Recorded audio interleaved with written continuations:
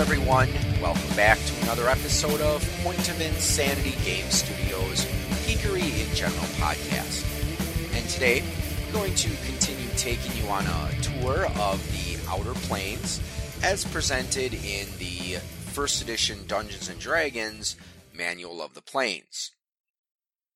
Now, so far, we've talked about the Nine Hells, the Lawful Evil Plane, and the Seven Heavens, the Lawful Good Plane. So it makes sense that our next stop should be that mid-ground, and that would be Nirvana. This is the plane of law and neutrality. So as defined in Dungeons & Dragons, lawful neutral is best thought of as a belief that law is all important. And it doesn't necessarily matter if that law is fair or just or if it's fair to everyone. The most important thing in a lawful neutral character's mind is to preserve the status quo, to keep government in power, because well-organized systems of government are the best way to bring about a lawful, orderly society. But again, unlike a lawful good character, someone who's lawful neutral isn't necessarily concerned as to whether the laws are fair or whether they're harsh. So, as I believe it was the second edition Player's Handbook described it, if bringing about law and order can be done with a benevolent democracy, well, that's good.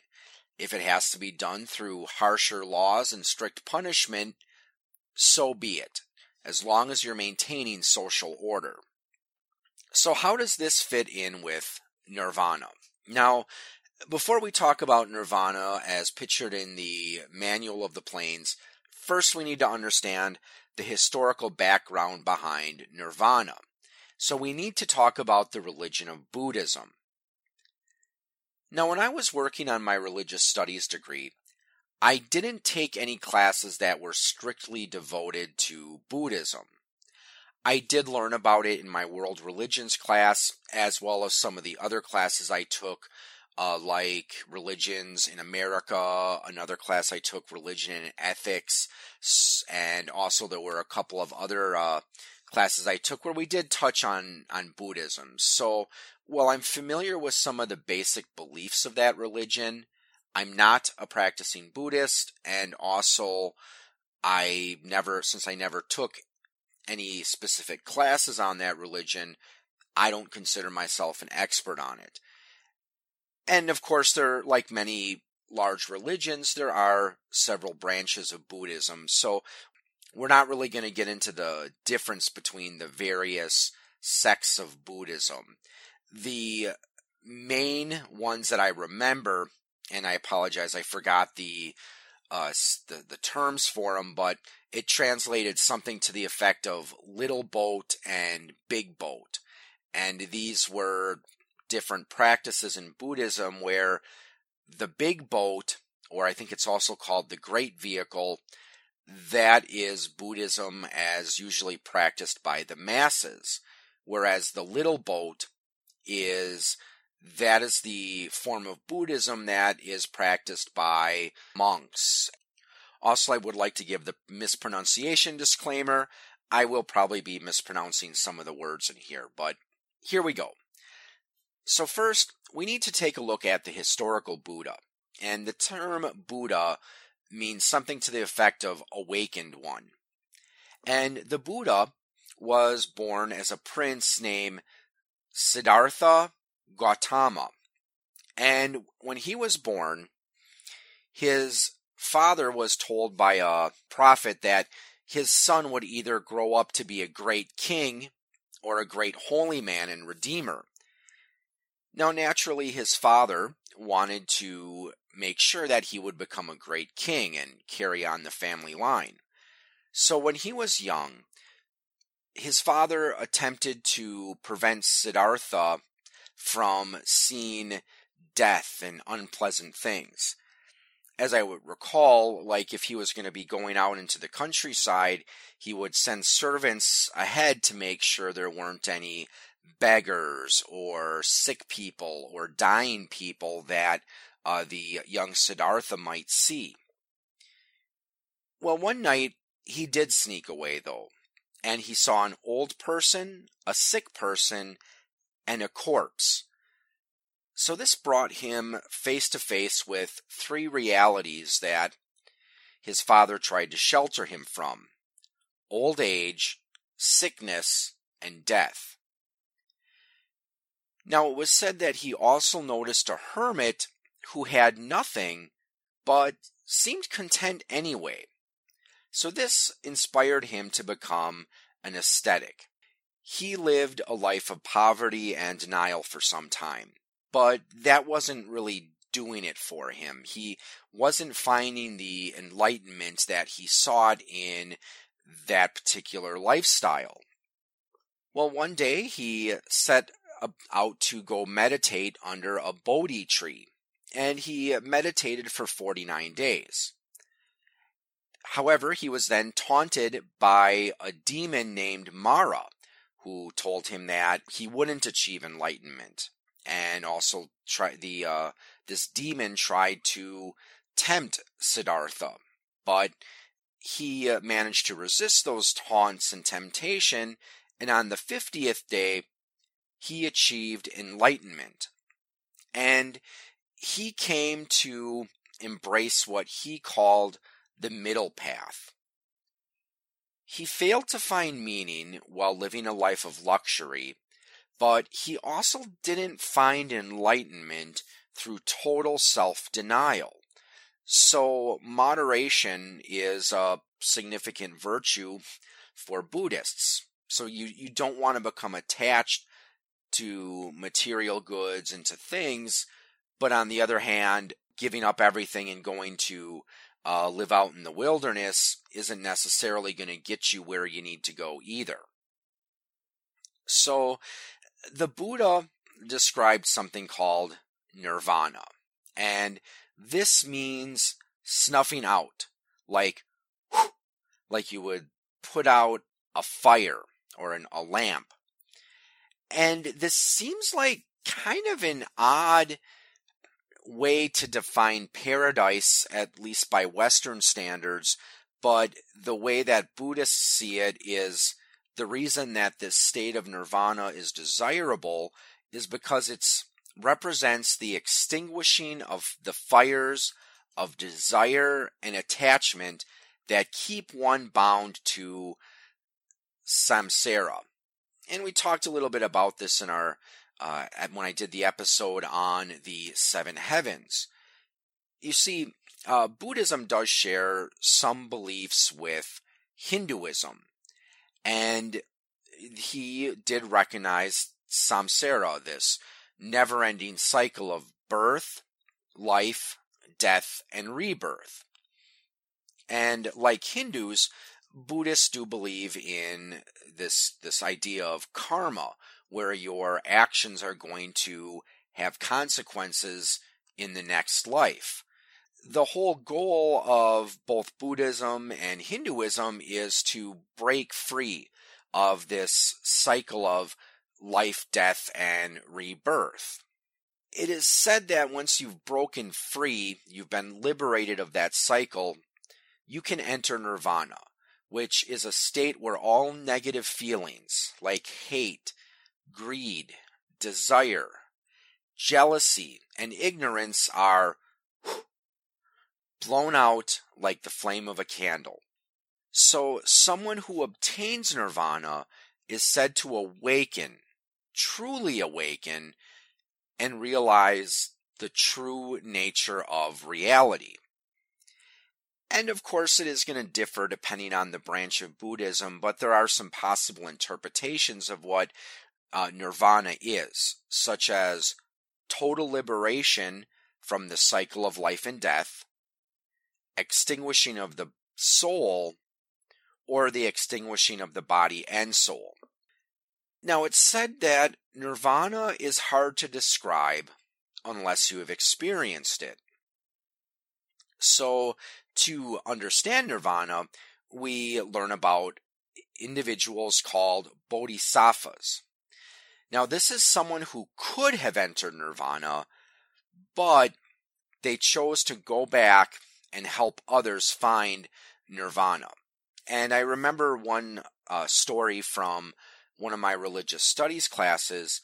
The story goes that there were 3 travelers traveling in the desert, and they were out of food and water, and they were close to death.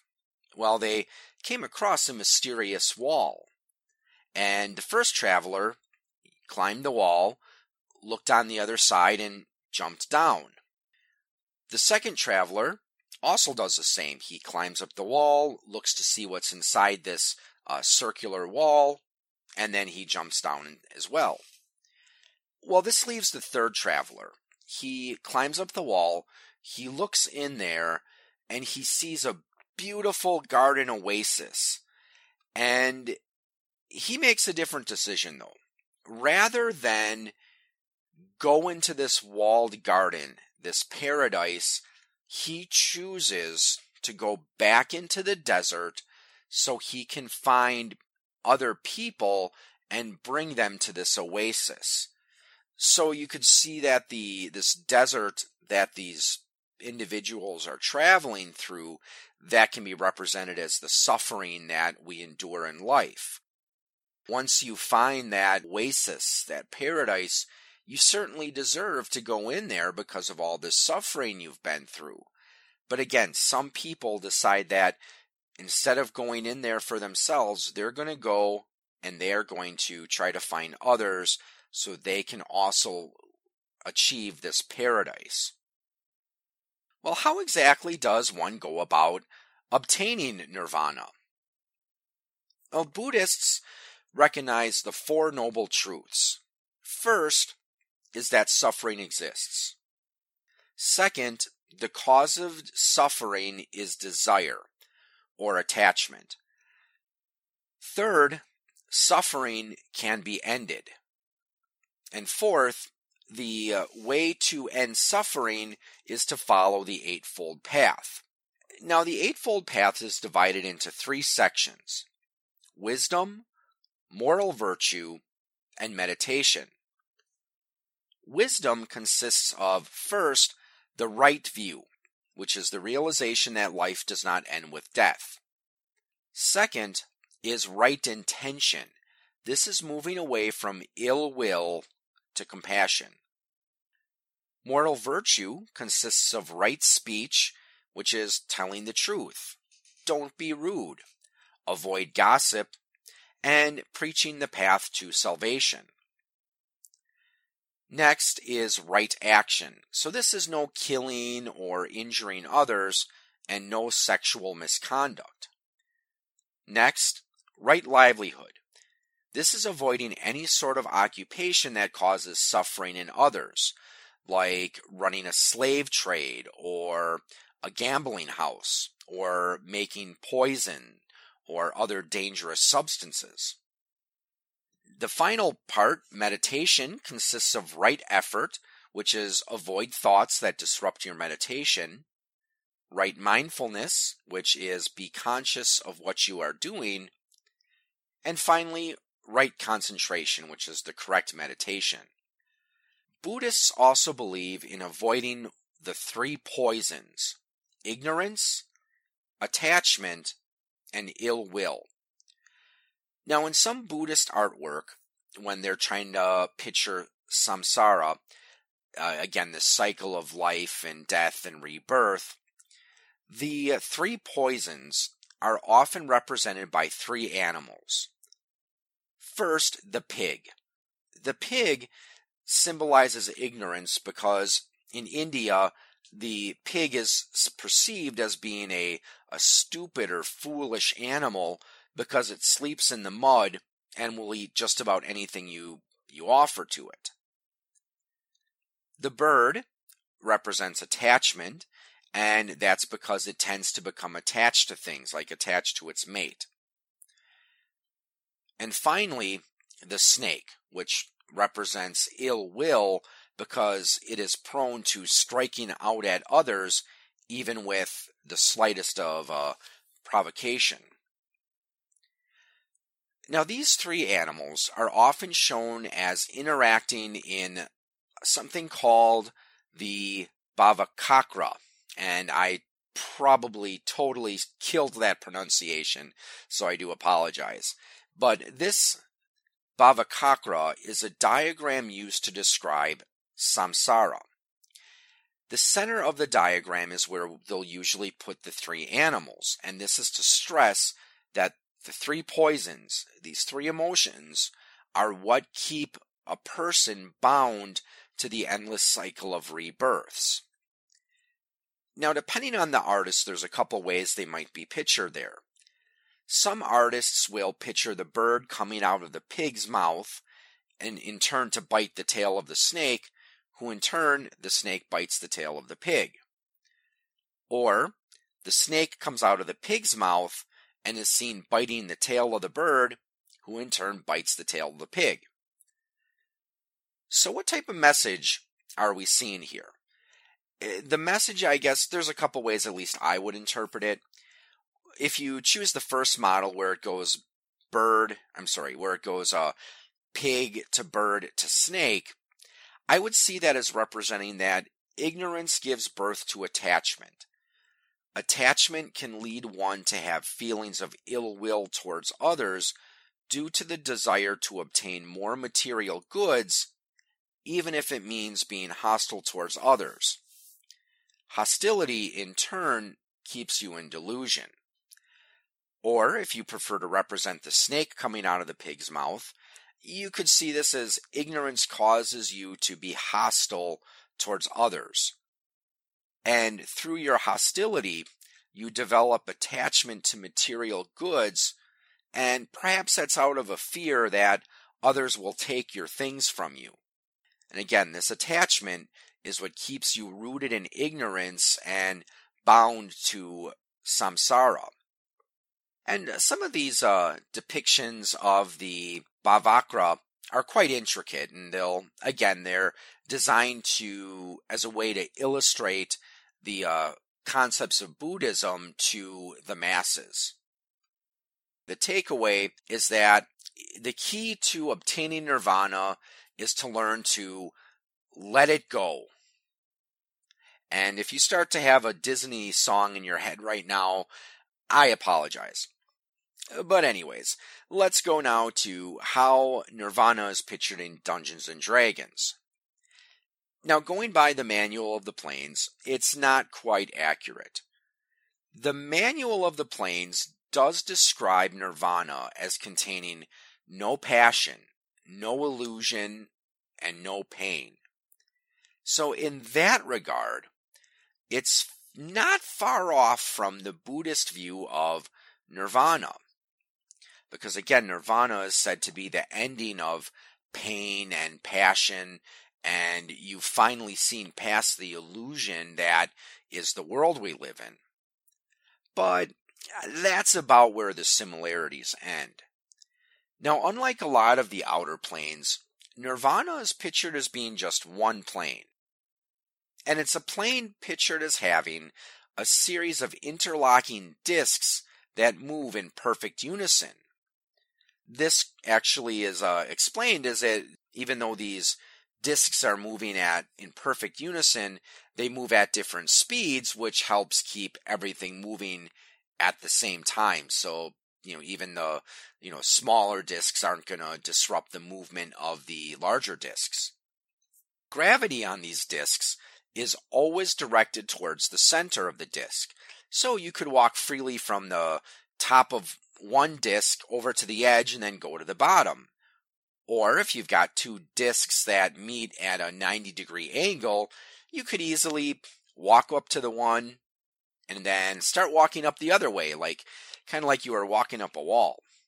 So nirvana is inhabited by a species of strange beings called modrons, where the lower ranking modrons have geometric shapes until eventually it starts getting to a more humanoid form. And the person who not the person, but the god who is in control of Nirvana is called Primus. Now, later editions of Dungeons & Dragons would change the name from Nirvana to Mechanus. And I'm sure one of the reasons that they made this change is because since Nirvana does have its roots in religion, they probably were doing this as I guess you could say this is the aftermath of the Satanic Panic, where TSR at this time was trying to remove as much of the religious imagery and terminology from the game that they could. Now, the Modrons are not the only ones to inhabit Nirvana. There are several deities that are said to inhabit this plane. And you'll probably not be surprised to learn that many of the gods said to inhabit this plane are associated with law and order. First, we have Anu, a Sumerian sky father god, and he was also judge of the dead. And we're going to see this as a reoccurring theme. And I can understand how they would put death gods as lawful neutral, because it comes to the philosophy that, well, death is a natural part of life, and it's a part of the natural order of things. So, just in my opinion, I just think that fits well with the lawful neutral alignment. Well, moving on, we've got Shang-Ti, and this is the supreme deity of the Chinese gods, often worshipped by the emperor. He may have had a storm god aspect as well, and there are Chinese bone carvings that do petition Shang-Ti for rain. It's said that he lives in a palace surrounded by peach trees, whose fruit has the same effect as a potion of longevity. It's also said he has a great library containing the lost works of various prime material planes. This library is attended to by faceless giants in gray cloaks. They are said to visit prime material planes in locations where disaster is about to hit, so they can preserve any knowledge that would have otherwise been lost. So, you could kind of see these guys appearing at one of the ancient libraries of Alexandria in Egypt. Honestly, I can also see this as a pretty cool plot hook, where maybe if there's some lost bit of information that's needed to defeat some sort of evil entity, maybe you might have to travel to Nirvana so you can petition Shang-Ti to get that information. Now, there are a couple of Hindu gods pictured here as well. First, Varuna, and this is the Hindu god of water and law, though earlier stories place him more along the lines of a sky god, and it said he could also protect against storms. We also have Rudra, a Hindu storm god, and also a god of the hunt. And another Hindu deity, Yama. This is the Hindu god of death. It's said that he was the first mortal to die, and, as a prize, I guess you could say, he was given the place to judge the dead. Now, there's also an Egyptian deity in here, Horus the Avenger, who often appeared as a man with a falcon's head. Now, he was a very important god in the Egyptian mythology. He plays an prominent role in the Osiris myth. Now, it was said that Osiris, Horus's father, was murdered by his brother Seth before Horus was born. And Osiris's wife, Isis, managed to put his body back together so that way she could conceive Horus. And after he was born, he was raised to be a god of war and also a god of hunting. This eventually brought him into conflict with his uncle Seth, and there's various stories detailing their conflict. But eventually, Horus was able to defeat Seth. And this is important because it represents the triumph of law over chaos. So in that regard, he actually fits rather well here. Then there's Utu.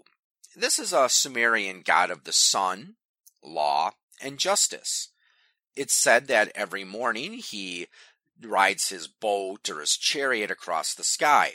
And at night, he goes to the underworld where he judges the dead. So again, we see that aspect of a sun god or a law god also presiding over the dead as well. And finally, we have Enki.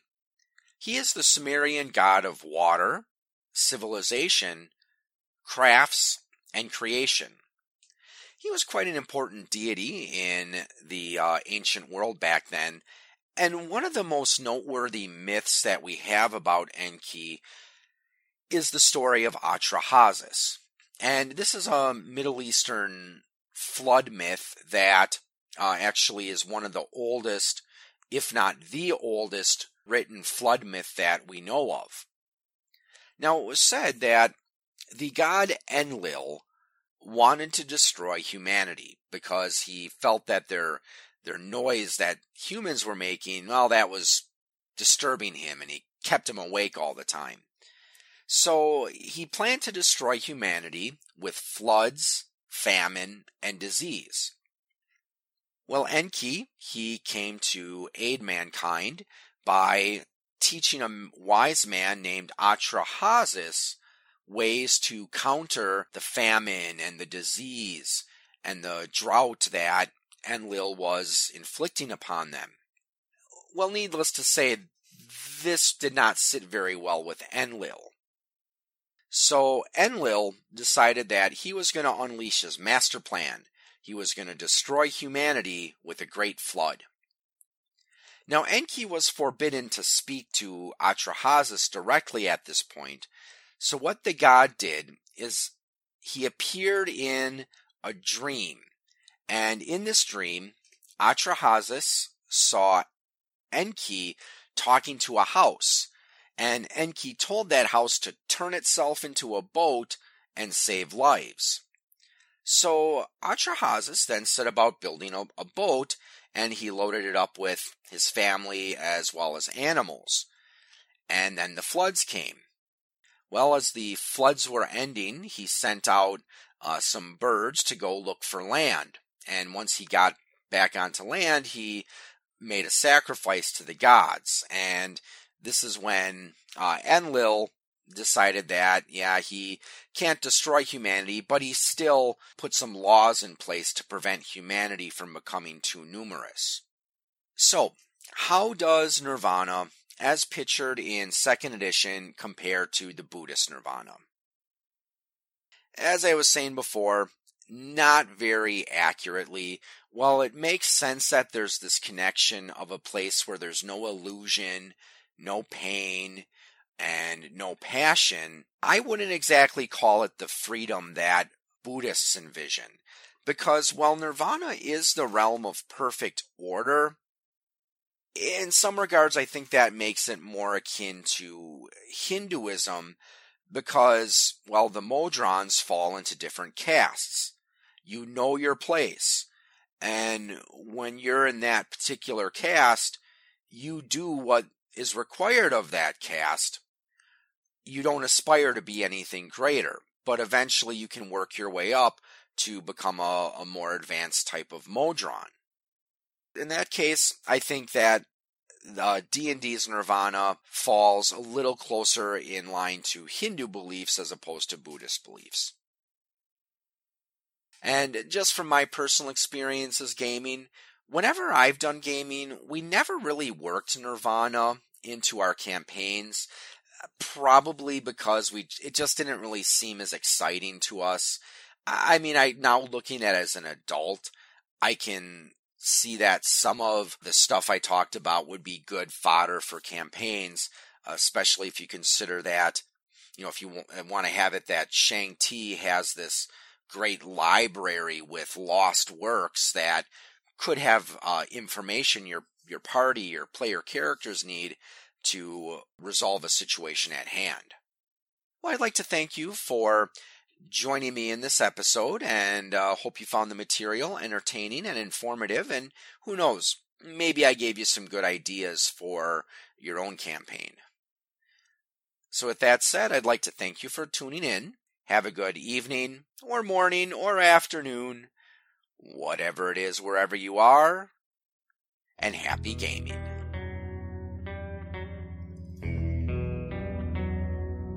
You have been listening to a program from the Point of Insanity Network. Visit us at poigamestudio.podbean.com for more shows. Follow us on Facebook and follow us on Twitter at POI Game Studio.